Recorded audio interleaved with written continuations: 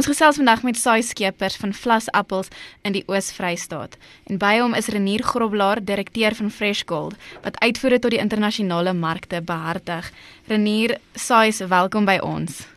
Verskeie publikasies berig dat baie appelprodusente optimisties is oor vanjaar se oes. Hoe lyk vanjaar se oeste sover? Robin, die vooruitsigte lyk eintlik baie goed in die Vrystaat. Die appels het baie goed gekleer. Dit is eintlik besonderse kleur vanjaar in die Vrystaat. Dit lyk baie beter as ander jare. Soos watter uitdagings het julle ervaar vanjaar en watter uitdagings staan julle ook moontlik in die gesig aanhangende die uitvoere van julle produkte? Watter oplossings het julle in plek om uitdagings te kan oorkom of te vermy?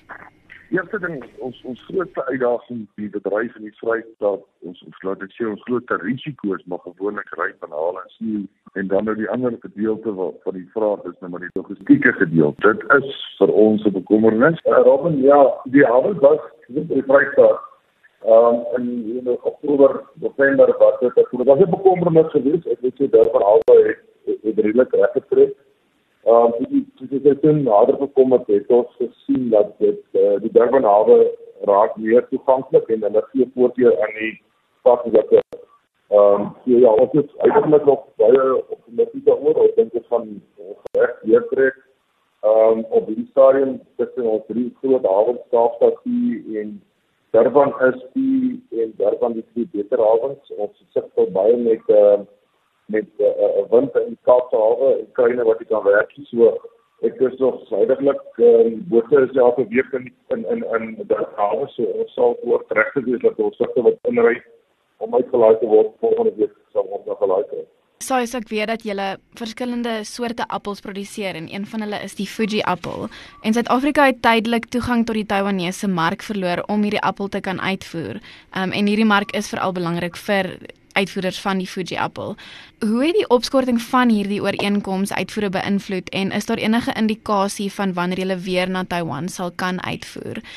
Ek het met Jacques van Hartrou gepraat vroeër vandag. Die samples is ingestuur van die 2 betrokke boorde waar die koning word gekry. Vir toeval môre verwag ek aan Taiwan om te hoor of dan nog iets is en dan is dit dan maar die alle regering wat moet teken. Ons hoop om by Maart maand reg te wees vir Taiwan. Gelukkig in die Vrystaat is nie so baie voedies nie, so dit is vir die Vrystaat nie so groot koffie as die res van die land se produksie is nie. Wat is sover positief oor die seisoen? Daar is berigte dat die ongunstige weertoestand mededingerlande goeie geleenthede bied vir Suid-Afrikaanse uitvoerders. Is dit wel die geval? Ja, dit is in 'n mate ook so. As 'n paar faktore, ek dink die verwagting is dat ons in dollarwaarde hoop ons meer te kry van die begin af, wat goed sal wees dat ons hom kan deurtrek. Dat na die res van Suid-Afrika te word, spesifiek op Dala en Robuux gemeng. Dus die meeste kliënte hierdie week saam met ons in die Vrystaat en ek moet sê hulle baie positief oor die vrugte en oor die mark spesifiek. Waarheen gaan meeste van die Vrystaatse appels?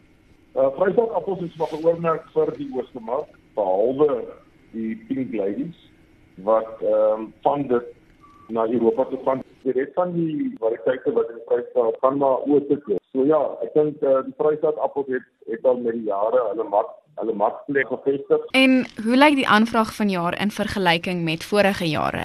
Vanaf 2019 raak dit elke jaar beter. Ek dink die COVID het ons baie seer gemaak. Daai tyd met die markte toe was en die mense in hulle huise was en daarvan aan het alles weer begin regtrek. Ja, ek is baie optimisties. Ek dink ons is op 'n goeie plek.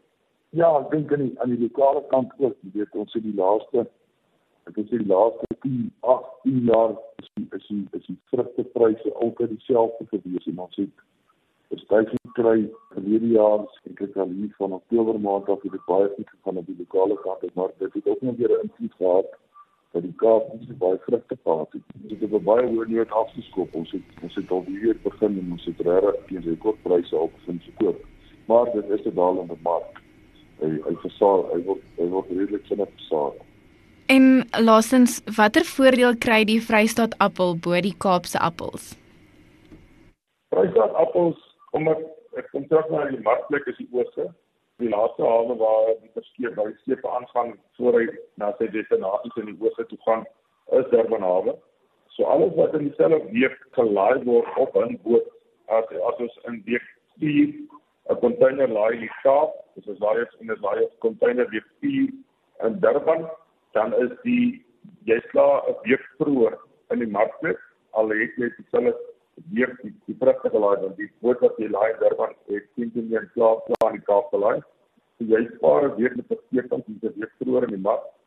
FLASS Appels is altyd 2 tot 3 weke, die roodale spesifiek is 2 tot 3 weke vroeër in die mark, dan word vroeër 2 tot 3 weke vroeër geproduseer en verpak, so jy het daai voordeel, die vroeër voordeel en ek dink die kleur in die Vrystaat is baie beter as wat dit is in die Weskaap of in die Langloop, dit is vir baie beter kleur in die Vrystaat.